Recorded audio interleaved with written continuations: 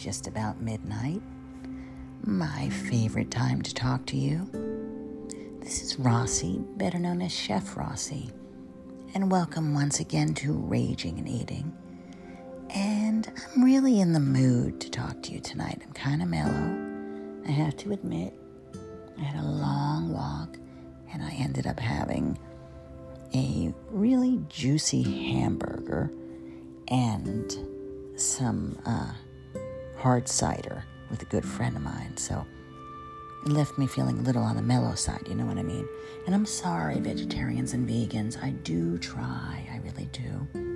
I'm mostly vegetarian and trying to eat vegan, but I don't know, I went to the doctor again. He took some blood, and somehow given all that blood for the checkup, I felt like, well, I need a big old juicy burger.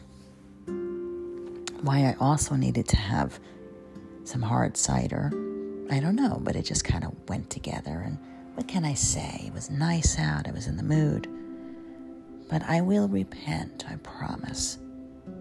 I will be vegan, vegetarian chick for the next few days to make up for it. Try to equalize the universe, you know what I mean? We do what we can do. So we just had Mother's Day. We all had a chance to honor our mothers, whether they're with us or not. And I spent a lot of time honoring new mothers. My beautiful niece, Ruby, who is a gorgeous woman in her 20s and already a mother of 3. And I honored her on Mother's Day. And I honored my good friend, Christy, who also in her 20s became a mother of 2. Being a mother, wow. Okay, I haven't done that yet. I've been a godmother and an auntie and a mentor and all sorts of things. But raising kids, raising one kid is a lot of work. Raising 2 and 3, Lord, it's a lot of work. I don't know how my mother did it because we were not well-behaved kids. I don't know what our problem was. My brother in particular, he was kind of a monster. When we traveled, we were always driving back and forth from New Jersey to Florida. And my brother's favorite thing to do, because we'd pull off into these truck stops to use the restroom. My mother hit just about every restroom on I-95, I think. That's why it took us a week to get from Jersey to Florida. But he loved going into one of the booths, and then he would wait for some poor guy to go into the booth next to him. And then he'd start making all these animal noises. And I think he terrified a lot of people. There are probably people to this day who talk about the terrifying experience they had at a truck stop bathroom in I-95 in the 70s because of the animal noises my little brother was making from one of the booths. That's kind of not cool, you know? All right, granted, we might have thought it was funny, but we were kids. Still, not so cool. So, we had my rotten brother, who was the epitome of a rotten baby brother in every way. And we had my rotten sister, who she liked to sing at inappropriate times and eat raw onions and run around breathing on everyone. And me, I was the quiet, sort of well-behaved one that behind the scenes I was sneaking cigarettes and trying to get a chance to maybe kiss a boy or a few years later kiss a girl, So we were fairly rotten kids. And I don't know how my mother did it because we were only like a year and a half apart and then 2 years apart, so it was a lot on her. I never really appreciated her for it. At the time, I used to say, well, she's got an easy life because she doesn't have to work for a living. She's just a housewife and a mother. Amazing that word just, right? Meanwhile, I made some money babysitting to get me through high school because I wanted to have my money so I could go out and play. And I would be so exhausted just babysitting for a couple of hours that I just had to go home and go right to sleep. It never occurred to me that that's something my mother had to do without a break for, God, how long was it before she got a break? I don't know. my brother and sister kind of still needed to be taken care of when they were in their 30s. So I guess she never really did get a break. It went on forever and ever and ever. But anyway, it's a tough job being a parent. So we have to really honor all the mothers on Mother's Day and all the fathers on Father's Day. My poor dad. But he did get a break because he would go off and go to work. So it was kind of crazy to think about it, but I think going to work was his break. And I noticed he tended to work late to get as big a break as he could. So anyway, I digress, as always. We just got through Mother's Day, a chance to honor the mommies. And I also got to cater a fabulous wedding over the weekend.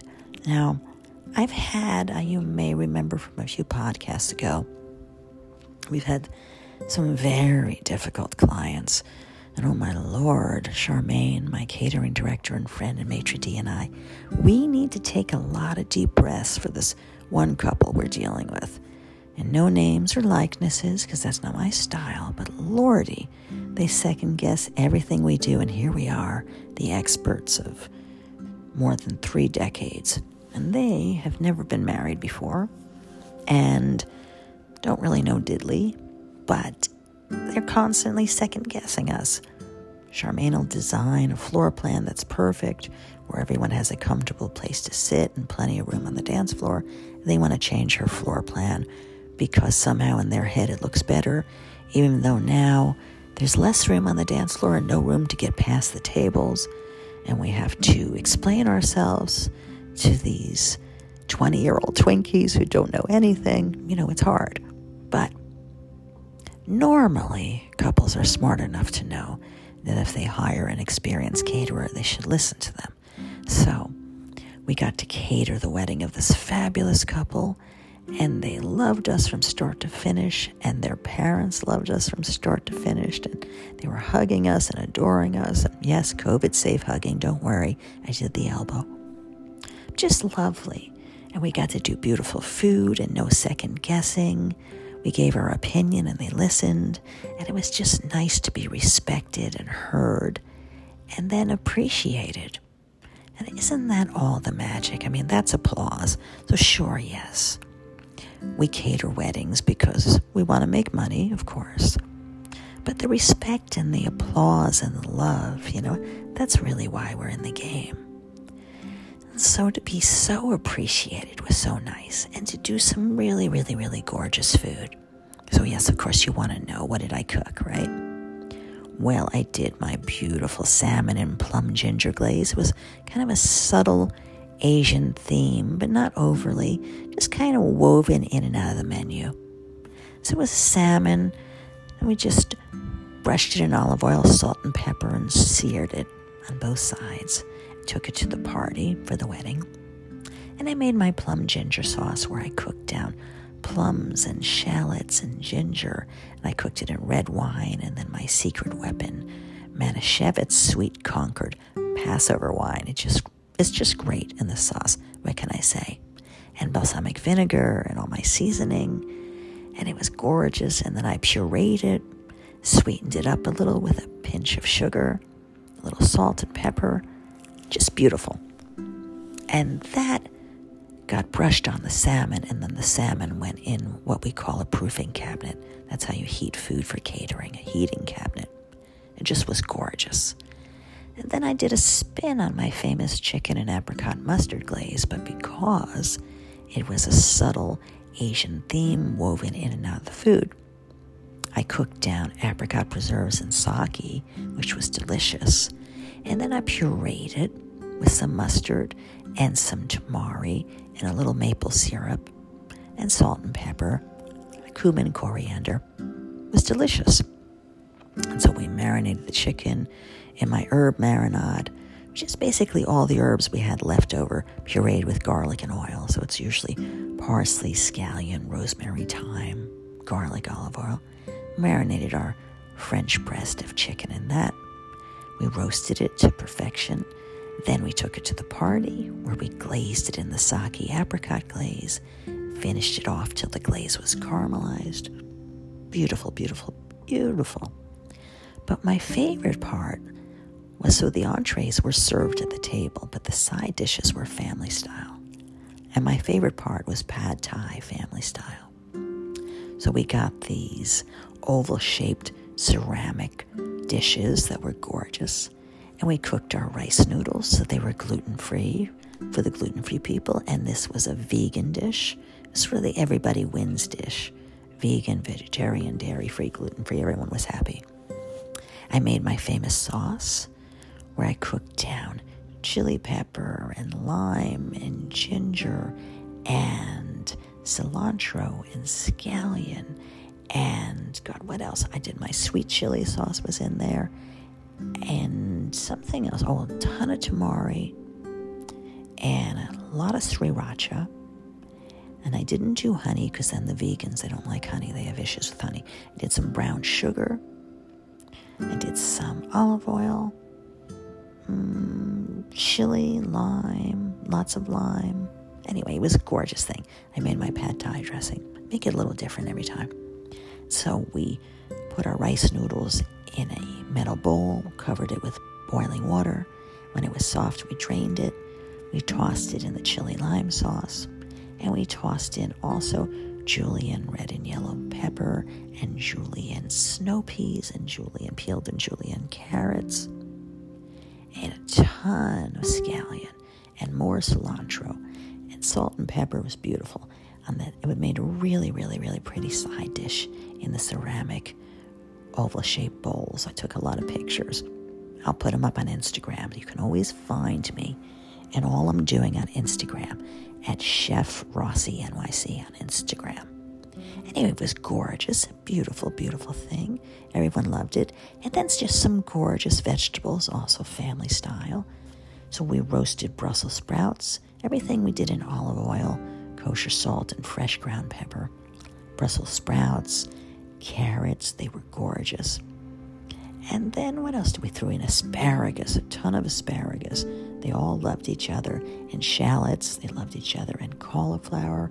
It was beautiful, beautiful, beautiful. It was a gorgeous thing, let me tell you. And so it was just a great meal with a happy, happy client. And they had a ton of hors d'oeuvres. We had little baby New York pizzas. Where on our pizza dough, we brushed it in a herb oil with basil and rosemary and thyme. Toasted that. And then we roasted red onion and put that down and tons of mozzarella, or marinara sauce, of course, and Parmesan. First we did the marinara, then we did the onions, then we did the Parmesan, then we did the mozzarella, then we did sliced Kalamata olives, then we did more Parmesan and more fresh herbs and toasted it off perfect little baby pizzas, and everyone went mental over it. It was a really great, great food. And my beautiful mac and cheese fritters, I've already given you the recipe, so I'm not going to again. But if you write to me at theragingskillet.com, I will give you the recipe. And what else? Oh, we had a perfect little vegan vegetable curry, which I served in a perfect little espresso cup. There was like the finest, tiniest dice of carrot and the finest, tiniest dice of zucchini and red onion and cauliflower, and something else. What did I throw in? I was having so much fun. Red and yellow pepper. It made a perfect little dice, and we sauteed that with a ton of curry and cumin and coriander and coconut milk and some hot pepper and salt and pepper. And then when it was finished, we threw in baby peas. It was a beautiful thing. And we served it in the little espresso cups, and everyone went nuts for it. So, as much as I was loving doing all this beautiful food for all of these people, what I really loved was the appreciation. And at the end of the night, Charmaine and I went out to the dance floor, and the mother of the bride and the mother of the groom were loving us, and the couple was loving us, and the crowd was clapping. It was pure appreciation and respect and applause, and that's what makes it all worth it. When I was thinking about my journey, hasn't always had all of that appreciation and applause. So now I've published a book, The Raging Skillet, which became a play, Raging Skillet, which has traveled the country and been a hit. And hopefully, if there is a Lord and a God and a universe, you will get to see it off Broadway one day soon. I'll keep you posted. That's what I'm hoping. And I've written a second book that you'll get to read one day soon. And, I've got all these things that have been happening the last few years. But that's been after a lifetime of being disrespected. I mean, women in my profession, women in any profession, just women, we're constantly harassed. We're sexually harassed. We're put down. We're disrespected. I was just watching a film on Sheryl Crow. I have a lot of respect for Sheryl Crow. I met her once because she performed at a private party that I was a caterer of. That these people were so rich they had enough money to pay Sheryl Crow to come sing. But the woman has talent, amazing talent, and she's lasted for decades. And she's a superstar. She's a real rock icon. She can hang with Stevie Nicks, you know what I mean? But her road has been sexual harassment and humiliation and all kinds of crap. Just watching this movie about her, I thought, wow, I'm complaining about all of the disrespect and sexual harassment I had to take trying to be a female chef. And here's pure Sheryl Crow, who's talented like there's no tomorrow, a real superstar. And she had to take so much crap. She went on the tour with Michael Jackson. That's how she started to become a star. And his manager harassed her. I mean, the poor woman went through a lot. And she had to do what a lot of women did. Why didn't she have a successful marriage? Everyone wants to ask her that, probably because she spent most of her life on the road. But also because the men she would meet wanted her to dim her light so that theirs would be more brilliant. And I know so many women who do that, who are beautiful blazing fires, and they have to dim their light so the light of their spouse can be more brilliant. And I say that's not love. If I have to dim my light so you can shine, that's not love. My girlfriend of 12 years now, this September, believe it or not, I can't say that she's always had an easy time being with me. I talk a lot. I tend to, be the center of attention. I always have a big project. I'm writing a play, or I'm writing a book, or I'm on a book tour, or I'm catering something, or I'm speaking at an event. There's always something going on, and I get a lot of attention. Sometimes because I honestly, look for it, which is something I'll have to work on. I'm sorry. But sometimes just because of the nature of how it is, And she's never asked me to dim my light so hers can be brighter. Now, you could say, well, that's because she's a woman. But hey, listen, still, my partner, right? And she has a brilliant, brilliant light, and she doesn't need me to dim my light.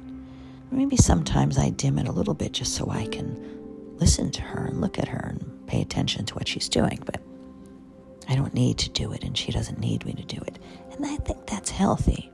But I know lots and lots of couples where the woman has to dim her light to make the man shine, where the woman is brilliant. In high school, I knew all of these girls who were so smart and so brilliant, but they got some sort of a lesson to pretend they weren't, to dumb themselves down so they wouldn't scare away the boys. Because boys don't like that. They want to be the smart one, so the girl couldn't be the smart one. And I know a woman right now who is just a gorgeous woman, very smart, very capable, and she constantly dims her light so she won't overshadow her husband. She constantly lowers her head so he can raise his higher. I mean, how many women do you know? Maybe your mother's doing that. And it's a sad thing. And I think about all the harassment I endured trying to survive, trying to be a female chef. And then even when I was finally making it and I got to own my own business, I would hire male chefs who would constantly disrespect me. And I thought, God, I went through all that effort to not be disrespected by my boss. I started my own business. And here I am being disrespected by someone who's working for me. I mean, it's a really tricky thing, right? So I think in honor of the Mother's Day we just had and how awesome moms are, and teachers and nurses and women everywhere, let's not dim our lights. Ladies, let us not dim our lights so that a man can be more brilliant. Quite honestly, if they have such low self-esteem that they need us to lower ourselves so they can raise themselves, get rid of them. Who needs that crap? Don't do it to yourself. Life is going to try to shut you up. It's going to try to tell you you're not as smart as a man. It's going to try to tell you you're not as talented as a man. It's going to harass you, not as much as usual because of the Me Too movement and people waking up, but it'll still harass you. But don't do it to yourself. Don't dim your light. Blaze. Have glory. Shine. Because you are brilliant. And I still catch myself doing it. Quite honestly, I do. Sometimes I find myself in a social situation and I feel I have some fascinating things to say. I don't know why. I think things I have to say could be fascinating, but sometimes, I just I have a fascinating thing to say. And I start saying it, but then I realize there's someone who's less fascinating in the group. And suddenly I feel like, oh God, I have to push myself down and submerge myself so they can shine. Well, that's an act of kindness, and we don't want to stop being kind, and we don't want to overshadow someone. So that's different than dimming your light for a man. But sometimes I do it a little too much, I've had people that I dated that I had to do it to elevate them. I was in a relationship once for almost 5 years where I felt like I was lobotomized because I dimmed my light so much because the woman that I was with was insecure and had self-esteem issues. So I didn't want to overshadow her. And so I dimmed my light so much so she could shine that friends who knew me for a long time thought, what the hell happened to you? Did you get hit by a car? Speak up. What's going on? It's a crazy thing, but I won't do that anymore. Now, I'm getting a little older, more by the day. I have to admit, COVID made me feel like I aged 20 years, didn't it? It's like dog years. It hasn't been 2 years in COVID land. It's been like 20 years. But I'm getting older. So you could say I've proven myself, certainly as a caterer. I still don't feel that I've proven myself in a lot of ways, but I don't have to prove myself to anyone else but myself, right? What is that test that we're constantly climbing over? I need to prove that I'm worthy, prove that I'm good enough. Would I do all that if I was a man? I don't know. I don't think as much. I think it's constantly been a lifetime of trying to prove myself because women aren't supposed to do this and women aren't supposed to do that. Women can cook at home as the mother or wife, but they're not supposed to cook for a living or for money. Even as a writer, what's interesting is a lot of the magazines and newspapers I've written for over my career really strongly preferred to have a man. And there were many opportunities in the beginning of my writing career that I truly think I got because nobody could figure out if Chef Rossi was a woman. They thought that was a guy. So sure, you can have this opportunity. The same with catering. I had people who hired me to cater large events thinking that Chef Rossi was this big Italian man with a mustache. And what would show up? This blonde woman with curly, crazy hair. Jewish blonde woman. Certainly not a big Italian man with a mustache. So, but it got me in the door, you know what I mean? So, what is the point of this rant today? Well, I'm still honoring the mothers because one day and 1 week wasn't enough. But I'm really honoring the women. And I'm talking to myself too. Let's not dim our light. Let's shine our light. Let's be brilliant. And if you are sharing your life with someone, that you have to dim your light so that they can make theirs brighter. Well, I think you got to get out of that relationship. It's not worth it. You should never submerge yourself for someone else. I've done it, but I'm not going to do it anymore. Or I'm certainly going to try. I'm not saying I don't occasionally fall into the hole. Nobody's perfect. Just like I've been trying to be vegetarian, and I had that big juicy hamburger. But it was a Pat LaFreda burger, and that's a really serious butcher here in New York City. And you just don't turn down a Pat LaFreda burger. And the fact that I'm gluten-free and couldn't have the bun, and just ate the burger with no bun, and it was delicious. Now, that's a serious burger. But I promised to make lots of vegan and vegetarian food this whole week to even it up with the universe. So, what does that have to do with women dimming our light? Nothing, but why not? So, ladies, please be brilliant, because you are brilliant and you're beautiful. Don't dim yourself or lower yourself for anyone else. You are not helpless. That's a learned thing. I know of so many women who have taken on a learned helplessness, like they submerge themselves and let their husband take care of them, and submerge themselves and pretended to be less smart, and submerge themselves and pretended to be less strong. And now they believe it. And suddenly they can't seem to do anything for themselves. But underneath all of that brainwashing that they did to themselves is this brilliant, powerful warrior. And look at Sheryl Crow. She's a rock icon, right? So talented and awesome with this huge career. And yet she had to go through enormous duress and harassment and bouts of depression and times when she couldn't even leave her room and had to cancel appointments and tours. She's a survivor. She's powerful. But she went through all that. And knowing Sheryl Crow went through all that, it made me feel really validated. So I like that she shared that. I just saw the movie Sheryl, the documentary about her, on TV tonight. I think it was on HBO or Showtime, one of those things. But check it out. She's a good girl. She's an awesome woman. And I think about the rock heroes of my life that have given me strength and courage. Deborah Harry. I love you, Deborah. And I hope you hear this one day, because you're friggin' fantastic. And Joan Jett, still rocking hard and truly, truly awesome.